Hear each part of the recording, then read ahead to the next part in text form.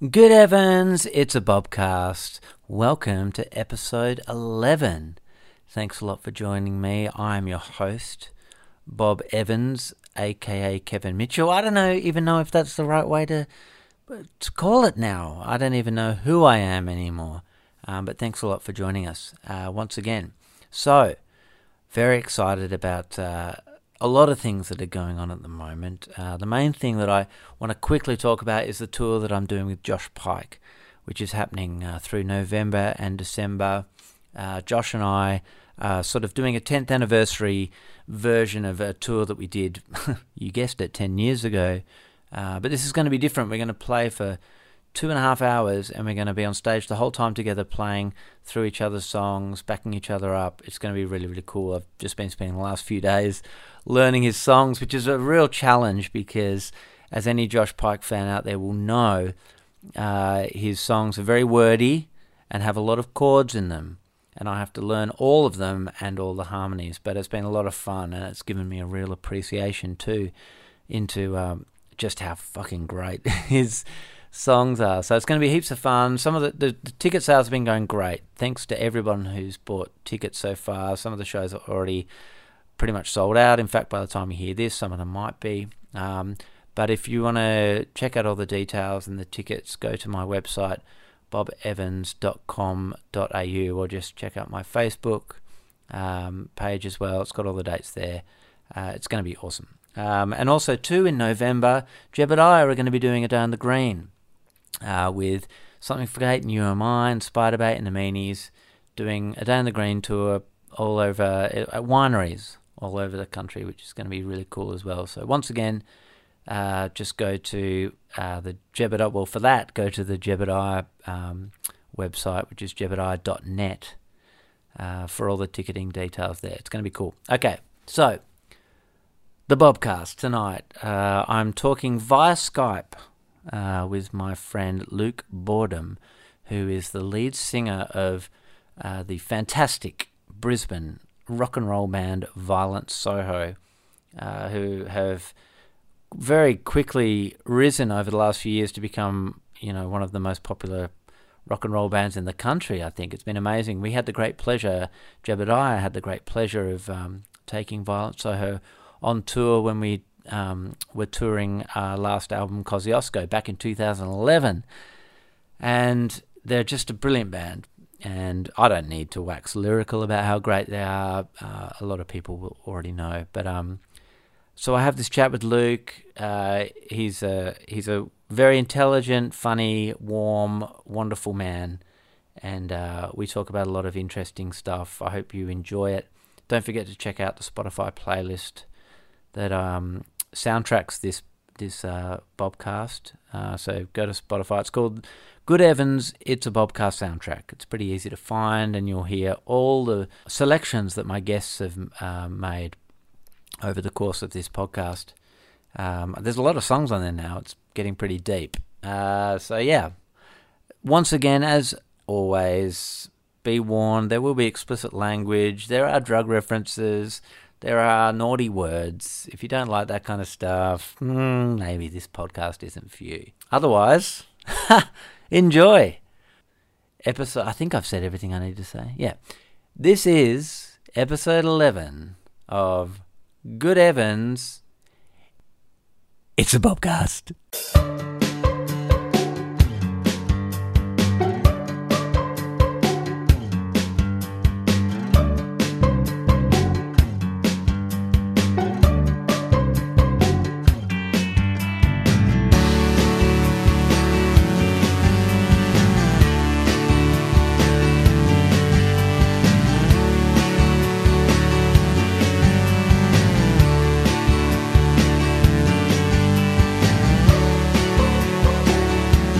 Ladies and gentlemen of the Bobcast, welcome to my guest for tonight, via Skype, all the way from Brisbane, Vegas, lead singer of Violent Soho, Mr. Luke Boredom. Hello. Hello.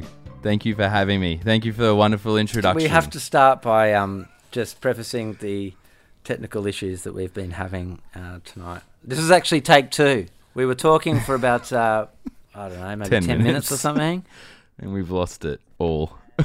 We were having so many technical problems, and it was becoming such an issue. We just decided we're just going to start again, and so that's where we're at. That's okay.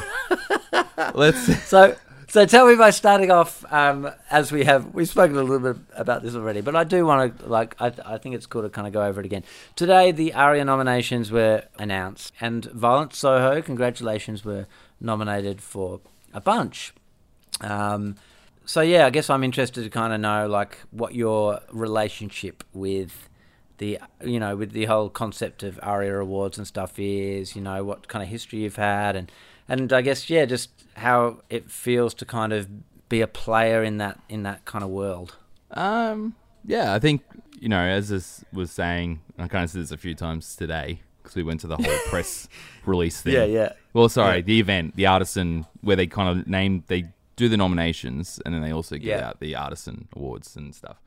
And yeah, like it's kind of weird because you don't, at Violent Soho, I'm pretty sure Jebediah and heaps of bands would all be in the same boat where they don't necessarily start a band or tour in a band or work their butts off just so they can win an ARIA. It's not like the pinnacle of success. Yeah. Because, you bang your head against the wall for for years and years working and touring, and then, it's basically, you do it because you love music, really. Yeah. And you love, being in a band. And, so, there was one point where, and I actually wish I remembered this today, because when people kept asking me how it felt to be nominated, it just had that kind of good. It feels good. Yeah. And but I was as I was saying before, it felt back when we came back from America and we got home and we were living with our parents. Some of us were in debt. It was a pretty low point for our band, and basically. Sorry, when was this? Just to put it in context. So that was we're in 2010. Yeah. So yeah, we had done a whole year in America. We'd done nearly 200 shows. We'd done the whole major label thing. We were on Thurston Moore's record label, which is under Universal. So we started out doing all these awesome indie shows of Built to Spill and Dinosaur Jr. and Ravenettes. And then amazing opportunities. Yeah. Oh, it was great. And so we're having time of our lives. And then, it went, as time went on and the record was being pushed over there, we had to start doing radio circuits and acoustic radio shows, and then it literally finished with supporting 30 Seconds to Mars. So, right. So what was we went from Built to Spill in college towns playing, Built to Spill, showing us America, all these college towns, to finishing with 30 Seconds to Mars. So we got back home, Give us an insight into what touring with 30 Seconds to Mars is. Now, 30 Seconds. I don't know much about 30 Seconds to Mars. All I know. And I think I know is the lead singer is Jared Leto, right? The actor, Leto. And obviously a multi-talented human. Somehow scares me because one time someone told me his age. I think it's 41 at the time. I think he's in his 40s, and it scares me. He's 58 or something. Yeah, and it's scary. It's like, he's an alien. I don't actually have another explanation. I think a lot of Hollywood people are a bit like that, right? Oh, I mean, yeah, it was just I was just like, man, we're 20 years younger than you, and no one looks like that. I don't understand. I remember we were saying goodbye. I went up. I was like, oh, it was the last show. We did I think we did something 10, 15 days. It wasn't the biggest tour. We kind of just did a section of it with them, and we walked up and. Basically, just finished this, and his shirt was off, and I was just shocked because I was just like, "Whoa!" I was like, "That guy's got this massive six-pack as well." This guy's crazy. Were you staring, Luke? No, I wasn't. Did you get caught staring? No, but my wife was with me. I think she was. So. And when we were on tour together, our bands were on tour together in 2011, which was just after that. I do remember you telling a story. Oh, really? About touring with them, and it was. And I don't want to tell the story for you, but I'm hoping I can jog your memory. It was something about because they were they were big. Were they arena shows? They were big, oh yeah, 3,000 cap rooms. Yeah. And you told me a story that when there was this moment during this set where he kind of leaves the stage and he came through your backstage room to kind of go back onto the stage. I don't know if it was before an encore or something, and you guys were all sitting in there. And do you know what I'm talking? We were high. We were high out of our brains watching Jaws, and And like we watched the show a few times, and they had all this theatrical trickery. They had crowd samples. They had a dude side of the stage who ran like 3 MacBooks and guitars and all this crowd trickery going on, like crowd samples. And anyway, we knew there's a part in the set where he disappears, and then his brother, who's the drummer, does this huge like 10-minute drum solo thing by himself. You know, which. If you're in a band with your brother who's a drummer, you're gonna have to let him do that, obviously. Hey, I'm in a band where my brother's a drummer, and but he's tried to make him do solos, and he will never do it. He's an exception. He's just a legend. And basically so every night he'd disappear and he'd go through some passageway, and then he'd do this thing where he'd pop up at the back of the crowd with sunnies on, like with full reflective Ray-Bans with a white suit. Yeah. It was just crazy. We were going from these indie bands to this full-on like major label machine selling millions of records. Like this was the type of stuff they did, and we're just like, oh, okay, this is America. Whoa.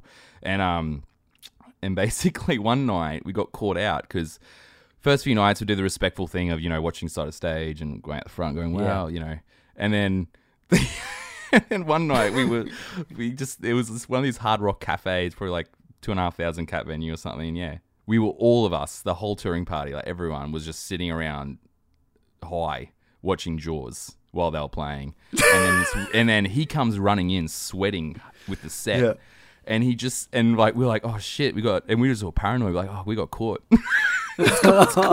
Like we're not, you know, and it felt weird because we're like, oh, it's Jared Leto, like, are you meant to? Should we be in the crowd? Crap, like we haven't paid our respects. Like we didn't know, and we was like, but we just want to watch Jaws. Like surely we can just watch Jaws, right? And then he just looked at us, he just stared us down. And like it felt like it lasted for minutes. It would have been like 5 seconds. He just stared us all down, and then stared at the TV and stared back at us, and then kind of goes, huh, and then walked and did his magician's trick. So it was kind of terrifying. So you think that he was like just a little bit like I think so, guys. By the idea that you weren't watching the show. Yeah, or either that or we looked really high, like, and it was just obvious, like how we were. So he's just looking at us going, oh, I get it, you're mega stoned, it's all right. And I've got a bit of a theory about, and I hope this doesn't come across as too much of a kind of slap in the face to actors, but anyway, this is my theory, right? People whose leading profession is acting, when they do music, I find that sometimes they act the way they think that a musician or a rock star is supposed to act. It's like they're so in that world of acting that it's like there's an element of their performance that's when they're doing music that's still kind of acting like a rock star, Oh, 100%. And I'm not saying that there are a lot of musicians that do that as well, and they're probably a lot worse at it because they're not natural actors. But sometimes I just get a sense that sometimes that happens, Jared's the only one I could probably think I could put in that basket. But that makes a lot of sense. Then you say it back, and I think about the whole show they put together was just next level. Like I hadn't seen anything like that before, where it was, there's more and more bands using backing tracks, more and more bands are using, we saw Blink-182 play, like just on this last tour we just got back 2 weeks ago, and we kind of did like the trip out on the last day and went and saw Blink-182 play the stadium, and they didn't even have amps on stage. They were playing, which is one big check in the box. Are we setting the bar too low though, where we're saying like, oh, they were actually playing? Yeah, they were actually playing. Is that what we've got to? Is that the point where we're at? Well, in America, it feels like it. Like I feel like there's don't get me wrong. There's amazing artists in America. Amazing, like Koval, the bands we tour with, Meatwave, and then get that whole scene of bands. And they're great, and obviously they'd never do anything like this.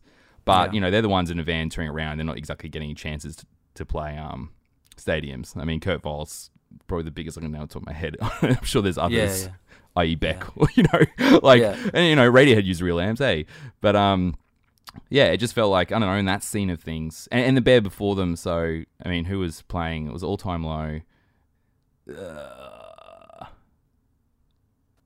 edit here. With Blink 182, when you saw With Blink 182, can we just Google this? No, it's going to kill me. Well, you can. I can. All right. So when you saw Blink 182 just recently, so this is the new incarnation of Blink 182, right? Yes, with Matt Skiba.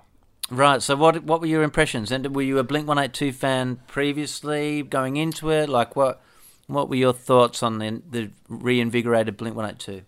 I'm a bit different than a lot of Blink fans. Well, I actually don't know. To be like, I gauge Blink fans. I look at like James Tiswell, sidekick guitarist and Violent Soho. He's like the biggest Blink fan I know. Right. Like but we both agree like that. My favorite Blink record was actually self-titled, and it's really funny because when our band first started in 2000. Like 3 years, actually like 13 years ago, when we first started hanging out, show each other music. Yeah. Like he showed me that record, and I told him it was a piece of crap, and it sounded like church music because it was just so shiny. Right. Like the sheen, the American production, I couldn't stand it, and it was really weird because a few years ago I put it back on. It's like, oh, this record sounds amazing. Yeah, Like right. aesthetically, I found it funny. I was like, wow, when I was younger, like I was just still into like that raw 90s aesthetic and stuff. But Yeah. I guess all that sheeny American stuff had come through so much. Now that Blink 182 record just sounds spot on. It sounds like it hits this sweet spot with like, there's auto tuning on the vocals, obviously. Well, they've always had that, but it's really pronounced on that record. But the guitars and the drums are still just so punchy that that record sounds awesome. Yeah. So, sorry, I'm blabbering on. What was the actual question? No, blabbering is good. I love a bit of blabber. This podcast A Day to Remember is Oh, all I about just remembered.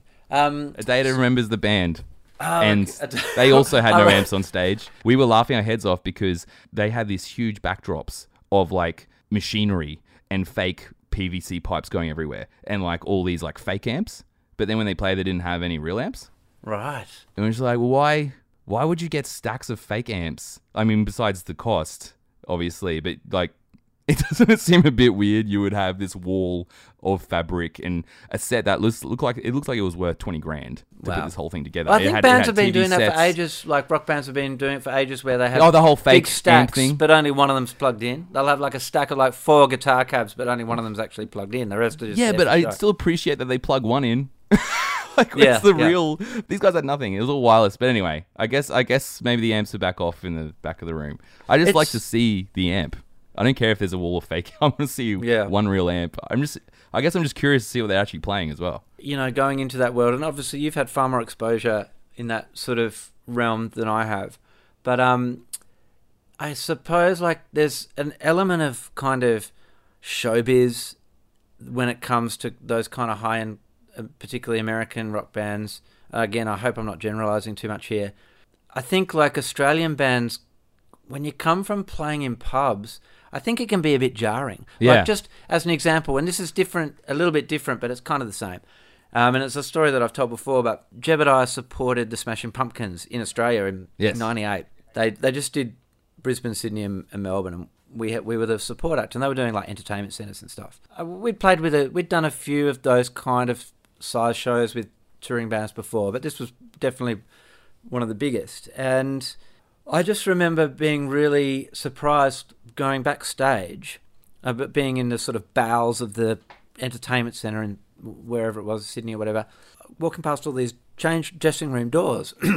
And each dressing room door had the name of a member of the band in it. So, you had Billy Corgan had his room, and James Iha had his room, and all the others had their own separate dressing rooms. And me and my naivety, and the other guys in the band were the same, were just really kind of like, why are they all in different rooms? Like, what the... Like, that's a bit weird. Don't they like each other? Like, why are they... I thought my small world of rock and roll and touring was, There's one I big mean, you were green lucky room. to even There's get one it. big- You were lucky yeah. to even have a band room. You're let nailing it. alone- If you have a green room, you're nailing it. That's right. So, like, they were all in individual rooms. And I was really surprised by that. I was not ready to have that experience, because they were a band that, I was really into when I was in high school and stuff. And I was kind of a little bit let down. But I guess that was just, I guess I was just still really innocent. And I thought that bands just fucking hung out with each other all the time. And, but I guess it's just another level of stuff. And I like to think that you can get to whatever level you want to or are able to get to without having to like subscribe or buy into that kind of stuff. Yeah. If you don't want to. And I don't know, I guess it kind of takes away a little bit of the romance of rock and roll in my head when I see stuff like that. But I think if it gets to a point where you each band member needs a separate room, like literally set up separate with their own, I think it's time for therapy. Oh man, I remember seeing like a Pumpkins tour show from the 90s, and as a kid, actually, I remember the dates blew my mind. I remember having things like going, they literally don't have a home. Like they literally...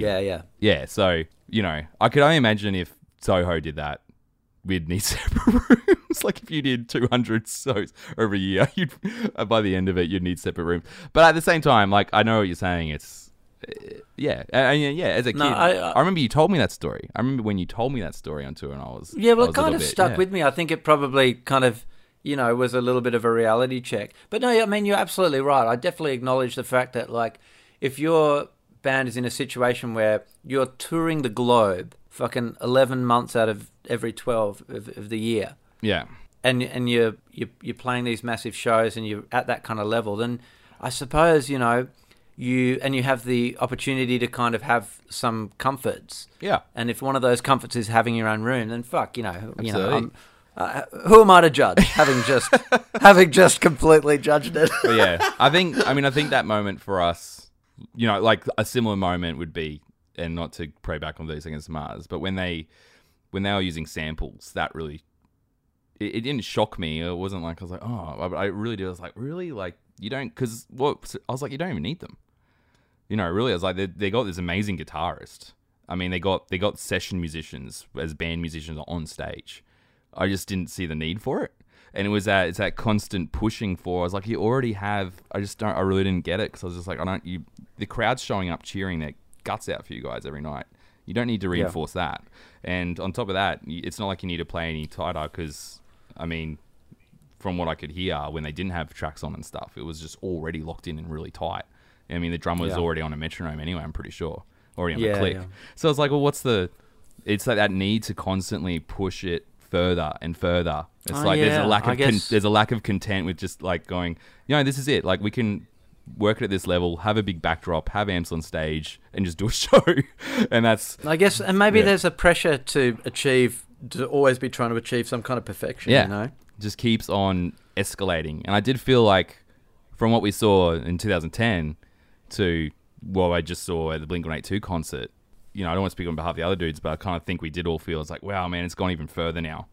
Now you're at a Blink show and they don't have amps on stage. And there was parts where they had like themed guitars, so for the encore, they switched and they had matching pink guitars. And it's just like, what? Like, now you need to theme your guitars? Like, I want to see, that really cool telly you used for those years on that track. I don't want to see some themed guitar just because it matches the backdrop. Like, who cares?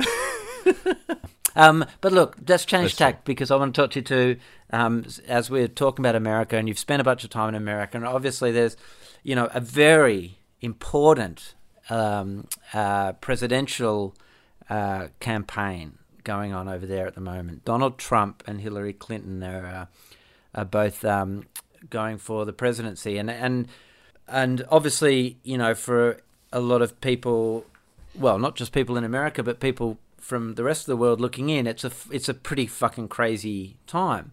So I'd be interested to know from someone who's spent a bit of time over there recently, what your sort of impressions were, if you kind of got any kind of idea about, what the the mood was over there, the zeitgeist, if you will, of just what the fuck is going on over there. Everyone I spoke to about it, and so of course you got to think this is a group of, they're Soho fans or pretty like-minded people. So there is, but everyone's generally really scared. Even the people that kept saying, "Oh, he won't get in," they were still scared, and you could see it. and we were kind of saying, "Well, we're scared too," because he's kind of like, this is the leader of the free world. So, I mean, it affects everyone. And I did not meet one Trump supporter.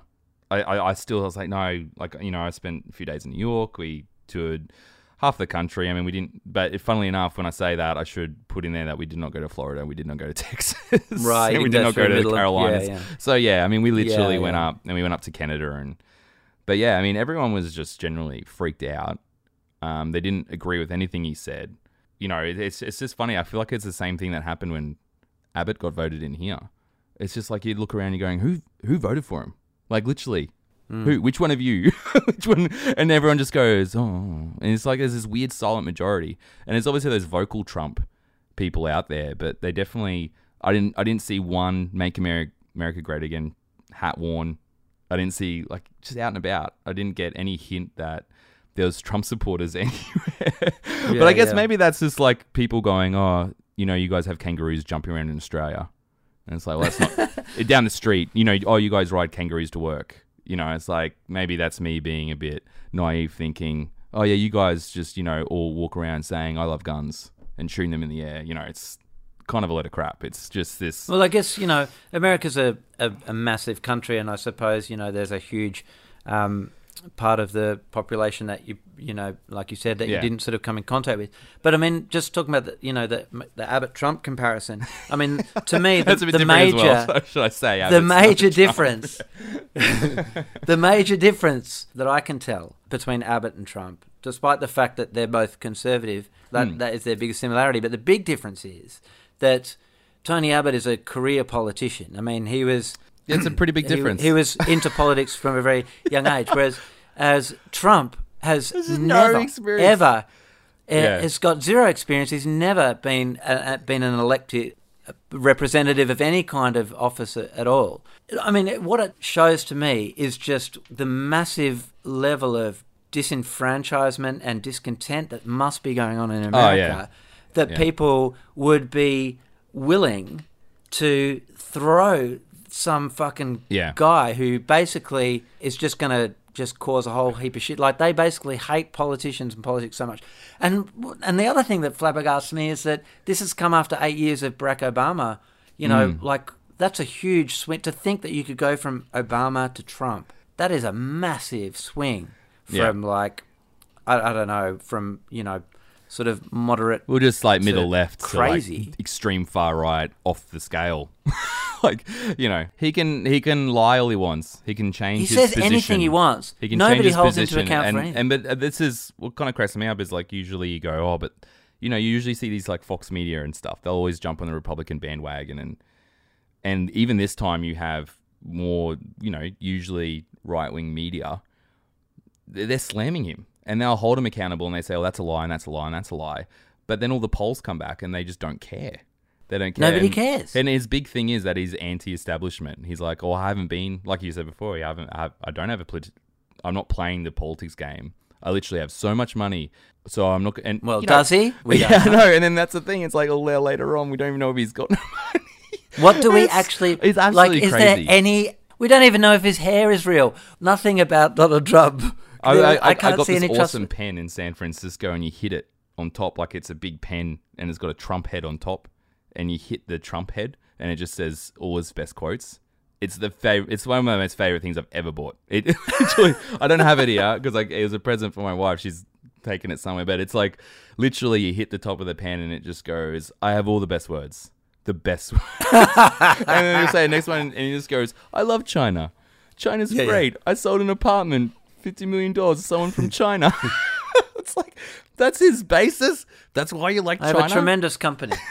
I mean, it kind of makes someone like Sarah Palin look like a real politician. Yeah. I mean, I thought she was like pretty dangerous. But this is like a whole different level. It's insane. And it's just, it's scary to watch because there's just this complete disconnection with all the usual things which will knock any candidate out are gone. It's just a whole new playing field. And it sucks. One thing I will say, though, is I didn't necessarily meet Hillary supporters. I didn't meet one person goes, they all said to me, oh, I'm voting Hillary just so it's not Trump. It's just the default. But they're really pissed off, you know, with the whole email thing. They're not necessarily, you know, everyone, the one, Bernie Sanders is the name that just kept popping up. So especially for like all these kids showing up to Soho shows and stuff, that was just like, I no one loved Trump. No one liked Hillary. They all loved Bernie. which I'm actually really happy with. Because I was freaking out, you know, some guy would come to Soho show and just like rip up the mosh pit. You'd be like, start yelling Trump or something. It's like, and I was just, there wasn't one. I was so, you know, because I don't know if, that would be a bit weird. But no, it was, it was just a bit bizarre how scared everyone else was. And you know, it's funny, you start getting into conversations with, I got these really weird conversations with people after shows about, because they'd ask, they're like, well, how does it work in Australia? How does education work? Or how does, and it kind of made you really happy. I mean, like any kind of overseas traveling does, really, like really happy about being from Australia, or just, you know, just because you're just like, oh, well, you know, I got my degree through this scheme where you just basically pay it back if you earn over a certain amount. So you can be a musician and you don't have to pay it back. And, you know, or if you do get a job eventually, you just got to start paying back a little bit. Yep. And they're just like, oh, that's insane. I can't believe that. I'm in $60,000 debt to some bank. And it's like, oh, that really sucks. You know, you're only 24. You know, like you shouldn't be worrying about that stuff. And no, it's kind of, you know, just makes you really happy with and appreciative of like the whole history of like universal healthcare in the country and education system. And so it just makes it more scarier when you see like a conservative government come in and then slowly try and like, you know, I know they may say differently, but I honestly think conservative governments here honestly try and picket it and take it away and just slowly kind of dismantle it. And it's, but, you know, luckily enough, everyone kind of loves Medicare and loves education. Surprise, surprise. So anyway, well, less serious matters. I don't know. I'm not even exactly sure when the actual election takes place, but it must be pretty soon. It's soon. It's November. I think it's around the Aries, actually. I think it's like towards November. I imagine it's the same day. That would be... I don't think anyone's going to care. Yeah. Trump becomes president and Violet Soho win 3 Arias. In other news... Oh, fucking hell. It's a circus. It really is. Okay, well, let's talk about music. And just to give us a bit of a backstory about, you know, where you grew up. Did you grow up in a musical, what you might describe as a musical family? What did your parents do? And what were your sort of first, what was your first kind of exposure to kind of getting into music growing up? In terms of, I come from a big family. So I'm one of 5 kids. One of 5, yeah. One of 5. And grew up in southern suburbs of Brisbane, Tarragindi, Wishart, which is next to Mansfield, but don't worry, it's still 4122. And another place called Camp Hill. But they're all pretty close to each other, really. And my mum and dad actually weren't too musically inclined. I think their record collection, you know, I actually found in the garage one day these records, and it was just weird. It was plain weird. There was a Spanish guitar ensemble thing. And I was like going to Mum, whose is this? And she's like, oh, that's your father's. It's Spanish guitar ensemble. I was like, when were you into Spanish guitar? Like, what? Like, it's like this was never in my childhood or and you know, and then there was like one Beatles record, and then which one? You know, good question. I can't remember. I just remember there's a Beatles record. Yeah, I guess every house has got a Beatles record, right? I just remember there was a Beatles record. It's killing me that I can't. It might actually just been Let It Be, funnily enough. Oh yeah. Pretty late on, obviously, but which. There was, you know, so Mum and Dad, not so much. I remember Mum, you know, used to have, remember that TV show Heartbeat? That British kind of, I think it was the British version of, I don't know. Heartbeat? Like an old person's version of The Neighbour. Like, it was just this really, I just remember this oldish TV show for older people called Heartbeat. Right. And they had a soundtrack, and the soundtrack was actually full of, like, 50s and 60s pop songs and stuff. Okay, yeah. That was about as far as it went. But I guess like a lot of my older brother. So, you know, I got 2 older brothers, and the oldest one, you know, I remember he got a guitar when he was, you know, 14, I guess. And then as we all hit, it's like this thing in the Boredom family, like when you turn 12 or something, that's when you got your guitar. And then in the family got their guitar. And you know, we actually made this cassette tape, and that was really cool. And he showed me, but it was weird because when I started really getting into it and like you know, so I was borrowing his Nirvana CDs, his Smashing Pumpkin CDs, you know, like he actually started going further. Because, you know, he was in uni by the time I was in high school and stuff, and he was like, oh, check out Radiohead and check out Jeff Buckley and check out. Right. So, you know, I was really lucky. I actually got all these awesome, you know, that was really the start where I just like loved music and I loved writing music. I mean, from when I picked up a guitar and I had 3 chords, I write songs. And I'd literally, get home from school and write. And I still think my biggest weakness is actually, I'm horrible. I did not have a music encyclopedia for a brain at all. You know, I know one time I literally mixed up in the car. My wife was playing something and I mixed up Pink Floyd and the Beatles. My wife laughed at me. I was like, this is a great Pink Floyd song. She's like, it's not Pink Floyd, it's the Beatles, you idiot. I was like, oh my gosh, I'm so bad. You probably don't want to be on any televised music quiz shows. No. That's probably one of my biggest fears. And I would send... But this is where I'm lucky, and I think this is where Violent Soho works, is because I'm surrounded by 3 dudes who know a lot about music. Right. And so, you know, I think that comes into it as well. It's like I honestly get such a good feed of bands from these guys who I've known for years, and they know my tastes, and vice versa. And you know, we just really feed off each other, and that's... Yeah. I'm very blessed. Because they are literally musical encyclopedias. So... But yeah, that's kind of where I'd owe my first startings in music to my older brother, really. And then, you know, kept writing songs and started a band when, you know, I was out of high school, and then that band became Violent Soho. So same 4 dudes. So you picked up the guitar sort of just as you were kind of getting into high school. And so were all the Violent Soho guys, did you all go to high school together? Yes. Like, so me and Henry actually were the first to jam together. Yeah. And it was different. So, I was always the guitarist, I guess. I always had a guitar in my hand. Yeah. But in that one, Henry was a singer. And it was like, you know, this was the years of new metal. And I don't expect... I don't know if I expect... do tell. No, do someone of your caliber to understand. But, you know, Limp Bizkit was good, man. Limp Bizkit was good. Right, okay. This is part of your sort of... This is part of when you're in grade 9, and that's just what I don't know. And me and Henry loved it.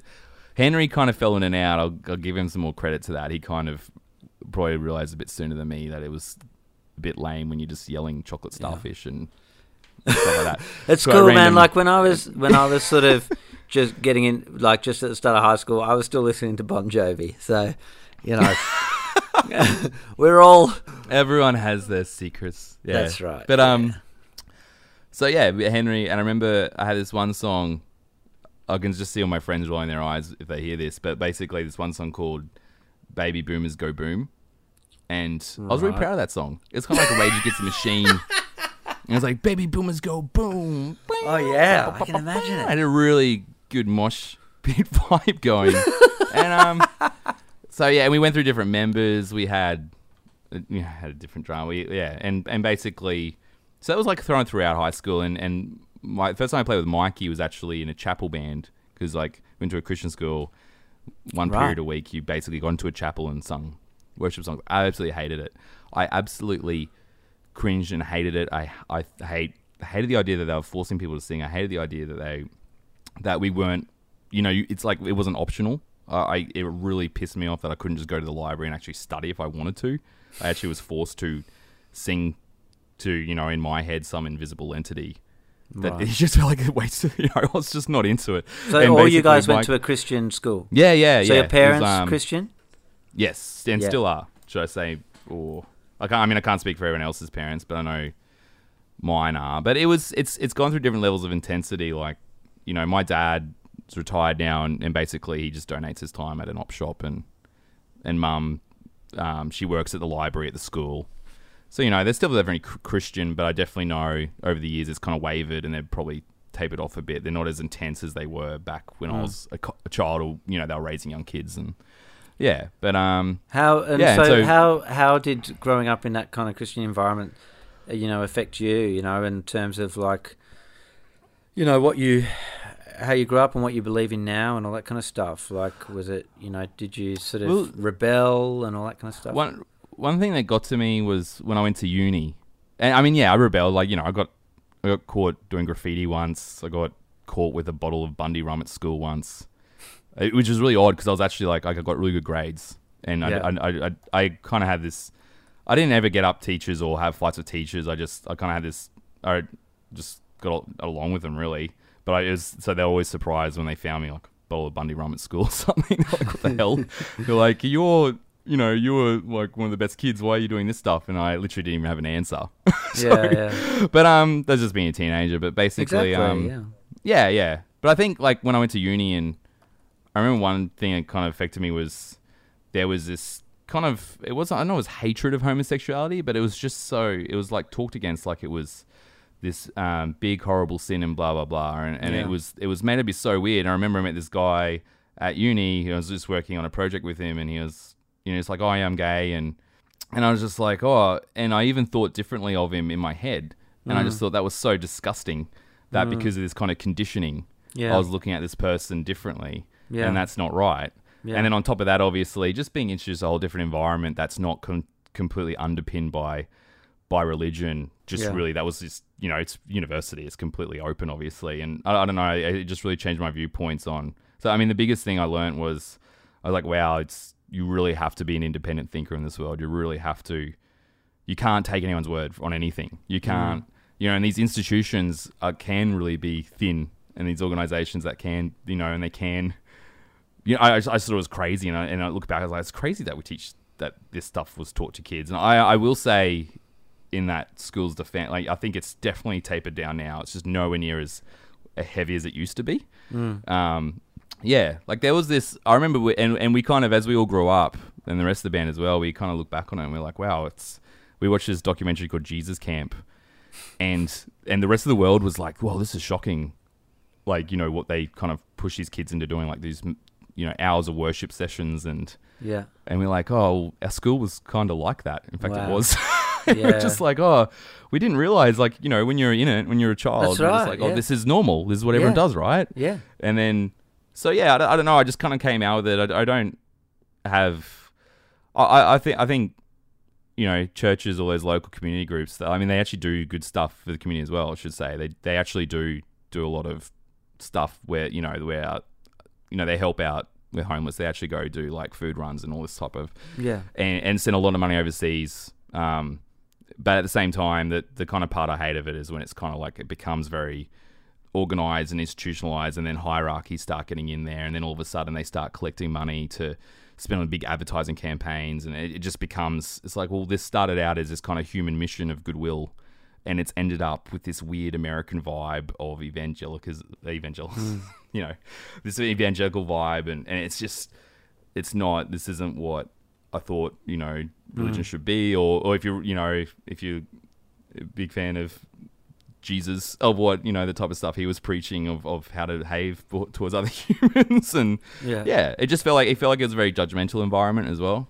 And I think I really came out the other end is going the opposite. I was like, no, I want to be a complete independent thinker. I don't ever want a religion or someone to tell me how to think towards other people, and on top of that, I definitely don't want to judge people. I don't want to be the opposite. I want to just tell people that, they can live life exactly how they want to be, and I feel that's normal as long as you're not harming someone else and, being hateful towards someone else. I think that's a good way to live. Absolutely. And look, I think there are probably a lot of people, that grow up without that kind of, being institutionalized by religion or whatever, and still sort of develop ideas about how the world should be. Obviously. Yeah. Even without that kind of, and also too, I wasn't brought up with religion, and my parents were atheist, and I think we're probably all institutionalized in our own ways, right? Of course. We're all a product of our upbringings and our environments, and whether that's religion or not, I mean, if you grow up without religion, I definitely got to an age, and as I came out of high school, this is probably the same time that you were sort of questioning the way that you were brought up. I was brought up without that sort of grounding, and I was looking for it, I was looking for some kind of meaning, and didn't have any kind of grounding in anything, which I'm grateful for, because it meant that I had this open, I had an open book to kind of, but I had to look for it and search for it, and and still sort of try and figure out what I believed in and what I thought was right and what I thought was wrong. So I mean, I think the fact that you came from that background and was still able to come out of that and some kind of good strong ideas about what is right and wrong, I think that's admirable. And I don't think it's nothing that I had this really bad moment with my parents because we talked about this stuff with a Rolling Stone article, and this interviewer, Rod Yates, I think is actually a brilliant journalist. I discovered because he just showed up when we were recording Waco, last record, and he showed up and he just basically sat down this recorder and asked us like one question and then just let us talk. And honestly, it went for hours. And he dug up. And we just spent us just blubbering all this stuff out we've never told him. Yeah. And we're just like, oh my gosh, like what have we done? We were actually just going, crap. That guy basically just had a therapy session with us. It's all on record and it's going on Rolling Stone. And that's all the stuff we talked about. And my poor mum, it was pretty horrible because the record came out. I flew back home. We did all these signings. I flew back home and it was my older sister's 40th birthday. I show up. I literally got my backpacks and stuff. And my mum's like, oh, I'm really happy. You got the cover of Rolling Stone. I'm really proud of you. But the article made me really upset. It made me cry. And I didn't realize. I was like, oh, no, it wasn't. So it's horrible because you're like, no, my parents worked their butts off to send me to this private school. Yeah. And I felt so horrible because I was like, oh no, it's not, the education was brilliant in terms of the actual useful stuff. It was like, that was completely worth it. Please don't take it the wrong way. So it's awkward because you don't want to knock down the good parts that come out of it. But it's just, the reality is, it's just kind of like, I don't agree with. No, that's right. Same time I had to decide a hard day with my mum. It's like, I just don't agree with, I don't agree that being gay is wrong. I don't agree it's a hard thing. All these other aspects are wrong, and that was just and that's a bit hard hitting, and that's one part. But at the same time, I was like, well, you know what? I'm kind of thankful that happened because you don't, I guess a lot of people who disagree with their parents don't obviously always go and talk to them about it. Yeah, and it kind of forces you to because you're asked your opinion in public, and that's right. You and I think that's the hard thing. Yeah, when it's out in public. But I mean, I get what you're saying. It's hard because you don't want to completely dismiss, your parents for what they've done and how they've brought you up. But at the same time, you're your own person, and you got to figure shit out for yourself eventually. Yeah. All right. Well, let's keep moving on. I want to do the iTunes top 25 thing. All right. Sweet. So basically, for people who are listening who haven't heard the podcast before.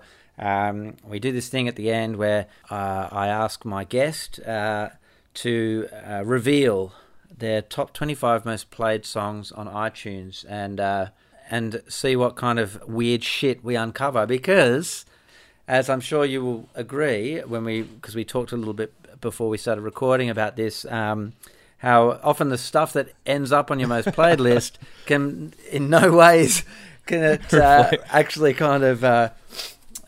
be a good kind of indicator of what you listen to. Now, you were talking to me, when we were setting this up about how a lot of the songs on your list were vocal warm-up stuff that you would listen to. So tell me about that because I'm interested. As someone who, as a singer and someone who's never, ever done vocal warm-ups and quite recently had to, last year, Jebs did this big tour, our 20th anniversary tour, and we played like for 2.5 hours every night, and the longest we'd ever spent on stage ever. Crazy. And my voice, but after a month of that, my voice was fucked. It was completely ruined. And for the first time in 20 years, I took myself to a ear, nose, and throat specialist and got the endoscopy, where they stick a little this tiny little wire up your nose, and then it goes down your throat, and they check out your throat for to see if you've got any problem nodules or anything's ruptured or whatever. As it turned out, it was fine. I'd obviously just like worn my voice out, but I was convinced for a while there that I'd done some fucking pretty permanent damage. So tell me about your I'm a Your vocal one. vocal Yeah, well, you warm-ups. said you go top 25, and I go, oh, that's interesting. I opened it up, and it was literally most of it was vocal warm ups. The other part too, I reopened it up, and I was like, oh, it's actually a lot of Soho demos Sure. from when we were recording. And I was Yeah, like, oh yeah. my gosh, yeah, that's it, because I literally would have hammered them.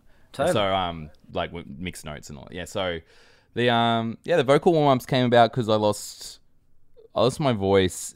You know, I realized once we started doing like hour-long sets, and you know, premium after Hungry Ghost, like I used to, you know, 'cause, you know, when we spoiled Jebediah, like his 30 minutes, 40 minutes at most, you know, so yeah. And basically I just lost my voice once every tour, and it even still happened.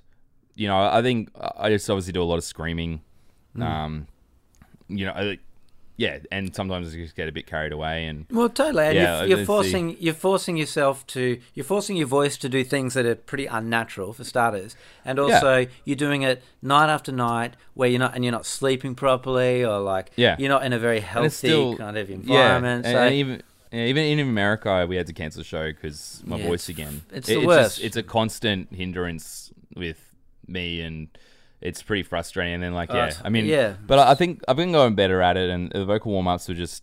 I like you. I went and saw a vocal coach here in Brisbane, and she basically said, the more you do this, the stronger your chords will be. Do it before shows, so you're probably warmed up, and she goes, oh, and by the way, just don't ever drink alcohol. What? And I was like, whoa, whoa, whoa, whoa, whoa. Yeah. I was like, I'm cool That's with all that. non-negotiable. That's I was non-negotiable. like, that's. She goes, oh, well, but she kind of like just goes, oh, you can do what you want, but yeah. if As- you know as a- you're having, and I was like, oh, okay, and I kind of realized, I realized how important, you know, it's sleep, but it's tough because you walk off stage and. You know, if you're in Sydney for one night, or you know, you want to hang out with friends and you want to go do stuff, but you just kind of look, I can't. I literally have to go and keep my. Well, yeah, mouth I shut. think it's completely unrealistic. And it's fair enough. It's I mean, unrealistic to everyone's- think yeah. that, like, at the end of a gig, you can just go off to your hotel room and just go to bed. Good night. Well, Go to that's what- sleep. It makes Yeah, it's that is- completely unrealistic because by the end But I of the night remember- you're completely on a high, or you know, if Oh, it's yeah. a bad night, you're on a devastating low. But still, Yeah. it's very hard to just switch off. Well, yeah, I mean, look, it's an easy thing to get paranoid about because there is that pressure of, I mean, you can't just, well, like I said, you've cancelled shows before. I've cancelled probably very few shows in my life, but there is, you know, a lot of pressure. Like, But funnily enough, the first show we cancelled due to me being sick was the Jebediah tour. oh, that's right. We didn't do. That's right. We never yeah. did. And I was honestly, Tidswell had to tell me, dude, you can't. And I was like, no, I'll be fine. And then he said over the phone, and this is like leaving the next morning at 5 a.m. or something. He goes, can you even stand up? And I was like, let me try. My legs, and I couldn't stand up. And I was like, oh, I was like, all right, call it in. I can't do it. And it was honestly the worst flu of my life. Like I was actually, that was because we did get the tour back up because there was actually a 2-week gap or something. So I was really lucky. So I actually had 2 weeks to get over it before the rest of the shows. Because I remember Melbourne and then 2 weeks and then everything else kicked in. right. So yeah, that's really funny. I just realized that memory of like, Yeah, actually totally. Yeah, I forgot about that. cancelling but I- shows. That Yeah, was yeah. You cancelled on us. uncancelled Jebediah. All right, so top 25 on iTunes. Have you got it in Okay. front of you? Yeah. All right, Yeah. so I'm just going to sort of throw a number at you and tell me what it is. What's at number 22? Oh, we have my latest obsession. A band called Bad Bad Not Good from Canada. Have you heard these guys? No. They're like What's the this song? What's the song? 22 Triangle. So it's off an album called 3. And these guys are basically instrumental. They're a bunch of jazz kids who are like jazz hipster kids. And I know that's like, oh, okay, it's going to be like... But it's like, if you actually listen to it, it's really good. And I just it was like on the tour bus, I started putting my headphones on and just like, I'm falling asleep to it, but it was like meditating or something on, oh, this is what good music sounds like. Meditate on it. Oh, Yeah. it was just So yeah, completely I instrumental, no vocals at all. yeah. And it's like really, they're like jazz. They're proper jazz musicians. And they're actually pretty popular. They do a lot of albums with like rappers. Okay. So I think that, yeah, they, yeah. I've actually just been listening to their own releases, which is like it's deemed electronic because like they use a lot of trap beats and all that weird stuff. So yeah. So is there a certain kind of particular time where you might like a particular mood or environment where you might listen to that? Yeah, that's more Post that's show. that classic background post show. Just headphones on, everyone go away. I can't talk. But yeah, I think that's your kind of meditative background music. Yeah. You know when you're doing something, you're like, oh, and it can't be something with heaps of vocals because you're just like cooking. Yes. Yeah, or drawing. I don't cook much, but yeah, like something like that.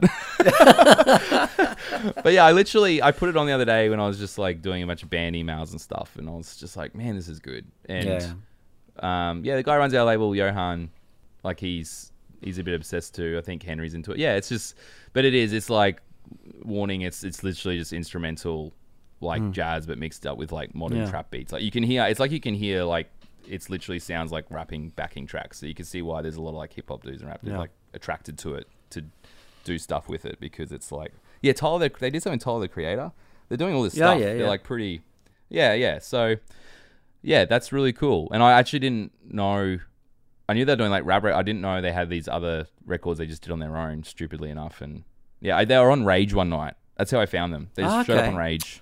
God bless Rage. We're on tour. I know. And I forget who was DJing or picking the songs or wherever, but yeah, that's how I found them. I find it difficult to have music on in the background if I've got stuff to do because I often find that I just find music too distracting. So like, someone like you would probably start analyzing it as well. I do that. Yeah, like I'll start analyzing the structure. Yeah. It's like, well, that's interesting what they did there.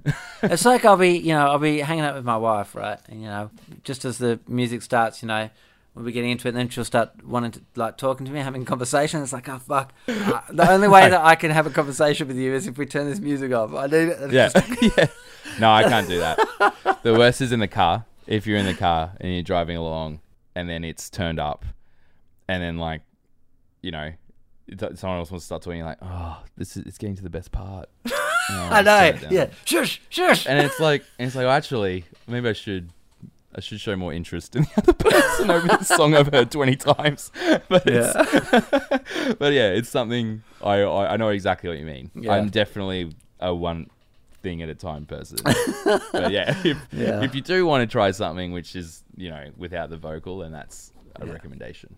Sure. All right, let's go to another number. What's at number 12? Oh man, I have like Missy Elliott in here, and I have Vince Staples in here, and you keep picking the weird stuff. So what's there? Well, I don't know what it is. I'm just throwing random numbers. I'm letting the universe. I got like that, and this is so embarrassing. Because I don't know how to pronounce it, but like super famous German krautrock. Like it's NEU, so it's like new, but it's German. I think you pronounce it like noir or something. Oh yeah, okay. So the band NEU, like so if you saw the album cover with the big red marker, I've heard of the song New. is the opening track is called Hello Gallo. It's literally a 10-minute. You just pick the weirdest. It's a 10-minute kind of, again, no vocals on that song, and it's literally, I listened to it and I was like, oh, this is where Radiohead stole some stuff from, right? And so that's where I was like, and like it's a lot of that stuff with that krautrock stuff. For I think I'm mispronouncing that, so I can see everyone rolling their eyes, but. It's, there's just a lot of stuff that happened. We played an ATP festival over in England at the end of 2011. I think it was just after a few months after we toured with you guys. Okay, yeah. And, so these Ultimo Parties festivals are awesome because, they're curated. There's like 3 days, and we were on the La Savvy Fab Day. And so the other days, they have like presentations and stuff. And I literally just stumbled into this. I saw on the corner of the festival map, there's like, and this festival's only got like 3,000 people for the whole weekend. It's pretty tiny. And they're like, oh, these workshops, presentations over here by like some artists. And I was like, oh, I'll go check that out. I stumbled in. It was awesome. It was like this photographer who did this stuff for Radiohead and like all these awesome British bands. And they're like, oh, stick around for like, and they did like this hour-long presentation on, I'm pronouncing this wrong, krautrock. Krautrock. I keep thinking, am I pronouncing that right? Krautrock, yeah. Yeah, Kraut. I know how to spell Yeah. it and everything. I know where it comes from. Yeah, okay, Krautrock, and it was awesome. And I was like, oh wow. And I don't know, just now and again, I always like best Krautrock album that you know. And so yeah, now and again it comes to my list. But this song, I'm not even that massive on the album. Like I'm not going to playlist the album 20 times over. But that song in particular is something about it. It's got this awesome beat. It's got this really cool wah guitar thing going on, and it sounds like Kid A. 20 years before Kid A came along, or more later Radiohead stuff. It's just like really cool, like from like what, that's probably the late 70s that came out or something, or the early 80s. So yeah, that's another weird, you just picked the weird number. For some reason I always thought, no, but I've heard of Mew, and I used to have one of their records. I got into one of their records, I don't know I can't remember what it's called. It was like, probably came out about 10 years ago, 2006. I always thought they were Scandinavian, and they always reminded me a little bit of Sigur Rós as well. Yeah, they got that. I love all that, that kind of really moody, atmospheric stuff. I'm a sucker for it. I just think it's awesome. And it's, sorry, I actually got the date here, 1972. I just realized it's on the iTunes list right in front of me. 1972 is when that song came out. When you hear it, it just sounds like it's years ahead. Yeah, years. Wow. So, I don't know. It's like one of those things you just pick back the layers, like you hear, you might start Radiohead and then you get 4 layers deep and you find... there's probably some other obscure band below them. That kind of, and then, so. All right, well, what about, we'll do one more, and let's just go to number one. Fun. Let's go to number one. I rarely do this, but let's do it. This one, he's pulled out a special. This one is a song called Numb But I Still Feel It by a band called Title Fight. So this was a band, have you heard of Title Fight? No, I haven't. They're like... Are they American? Just when you think... Yes, they're American. They are from... I actually don't know. I have a feeling it's like America. Long Island, Jersey, Philly, somewhere like Northeast. They're from Northeast. I was just trying to pick exactly where, but I know they're from Northeast.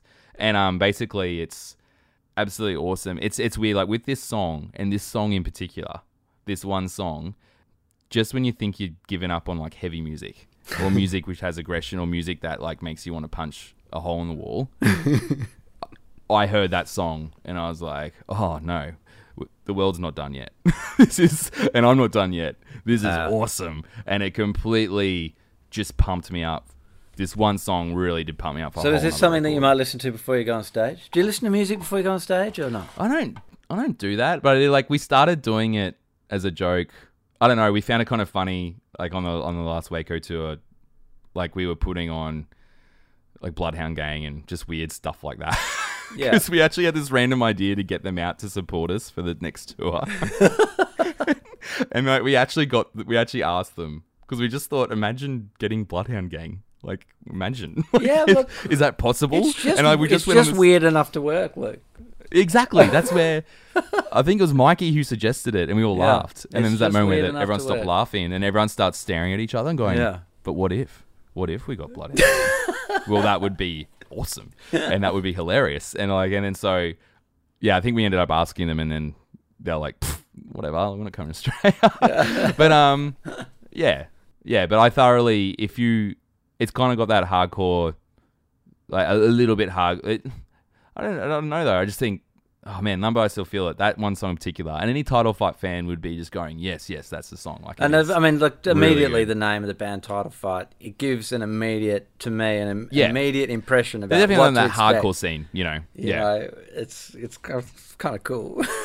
Yeah. Oh yeah, and it's got like and I regret I didn't discover the band till kind of after this album, because that song's from 2012, but it's literally addictive. It's why it's in number one, and it's literally I missed, like, they would come out and do all ages shows and literally play in, like, from what I heard, pretty much a shed, and local. And I was lucky enough to see them play Brisbane and Brightside last time they came out. Yeah, awesome show. And then I'm pretty sure the next day they played one of those Bowls Club shows somewhere. Okay. All ages, just all ages. And it's been from America, and they're coming over and playing bowls clubs, just setting up on the ground. So they got that real kind of hardcore band work ethic backing them up. But then to me, it sounds more like just awesome pop punk on steroids, just like really aggressive. And it just really, that song in particular just really got me pumped on. I guess I was in this period where I was like writing more softer stuff, which is fine. I I like writing all that stuff, but that, when I hear music like that, I'm just like, oh, give me 3 chords and drop Totally. D and just shred it up because it's just too much awesome. fun. It's too much fun. So yeah. All right. Well, to finish up, Luke, I just want to finish up on a final note about, just to try and sort of summarize about why you've been playing music for ages. What keeps you inspired? What is it about music that affects your life in such a positive way, and what makes you wake up every day and just want to keep doing it? Oh, heavy question, but a good one. I think you can do it. So, but it's this. Can I just put it in context? Think of Title Fight. I don't think. I think in this reference, we're talking about before going that ARIA press thing today. Yeah, and that can get real tiring because you're like, this is not why I joined a band. Absolutely. Not why That's a great reference. That's a great reference point. Come full circle. Yeah. I So, like it. So the thing I do love about the type of music Violent So plays, or writing music, is, and especially from, I read this interview where, I'm so bad with names, but this guy kind of produced a lot of Nick Cave records. I forget his name. He's a really famous producer, actually. And he basically said this thing that stuck with me, and he said there's 2 types of musicians. There's ones who are very tight, and they can play any scale back to front, and you record them, and they're doing one take, and it's great. Then there's a type of musicians that work on nothing but feel. And this producer loves working with those musicians, the ones that work on nothing but feel. And I just think there's something so powerful about the fact a kid, no matter what their upbringing, can go buy a $100 guitar and can literally make a song that changes the world. One of those kids was Kurt Cobain. Yeah. He didn't have this privileged upbringing. There's something really powerful about that, and that says something really powerful about art and culture in general, is that it has this unique power to cut through all lines of society or upbringing or entitlement I think something that really resonates with me for some reason. I love the fact that when we play Soho shows, there's there's just this connection with, and it doesn't matter where these people come from or what their fucking day job is or what their views on anything are, really, unless they're Donald Trump voters, then they're not that in.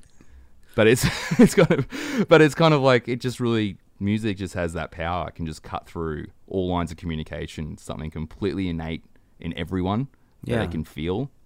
And everyone feels music. And it's just kind of and I think that's why I love creating it. I just love creating that connection. I love playing shows where, and it was so much fun in America. We went over there. And, because we play larger rooms here. And then we were literally back in 300 cap rooms there. And it was great because it's just all these people are, most times are just circling us, just kind of and they're right there, and they're just screaming the lyrics back in your face, and they're just right there, and it was so cool. Yeah. And I don't know, something about that, that just keeps drawing me back to wanting to make music. Yeah. And wanting to share it with everyone. It's kind of weird because you don't want to be that egotistical dude who's just I want everyone to hear my songs. My songs are brilliant. Everyone should hear me. But it's kind of but everyone, that's what's so cool about it though, is because everyone has this unique way of making music, and it's so special to every single different guy or girl who picks up a guitar and does something with it. Yeah. And that's what's so cool. And it can be so simple. Yeah. But how powerful is it, So yeah, I love that. I love that about music. I just love how it's you literally just need a cheap guitar or a hand-me-down from a brother or sister, and in my case it was... just something to make noise. Yeah, I know. And it's an $80 nylon string guitar from the rite of passage through Boredom Boys. And that's what started me. And I knew 3 chords, and I'd write songs with 3 chords. It felt good to write songs and express myself that way, rather than, whatever else, I guess playing sport or something. I don't know. Yeah. So, I don't know, it's not a very clear distinction. No, that's awesome. That's beautiful. Yeah. All right. Thank you so much, Luke, for joining me on the Bobcast tonight. I'm glad we managed to get our way through those technical issues. We did get there. And all the best. I know you've got lots of touring and stuff coming up, and all the best, regardless of, whether the pointy trophies, what they mean, what they don't mean. I wish you all the best of luck with that as well. And thanks a lot for chatting. Well, good luck to you too. You also have a nom. So good luck. I mean, that's sincerely cool. Thanks, mate. Thanks for having me. I'll be in the cheap seats at the back while you guys are at the front eating fucking caviar Yeah, well, you guys might even be performing at the Arias. Who knows? We might. It wouldn't. We might. It would Who not knows? surprise me. I'm not privy. Oh, that'd be fun. I'm not privy That to would be this cool. kind of information, but I would wager a bet that there's a good chance that might happen. Thanks a lot, Luke. That would be cool. All the best, mate. Yeah. Thanks, Kev. Thank Thanks, you. mate. See ya.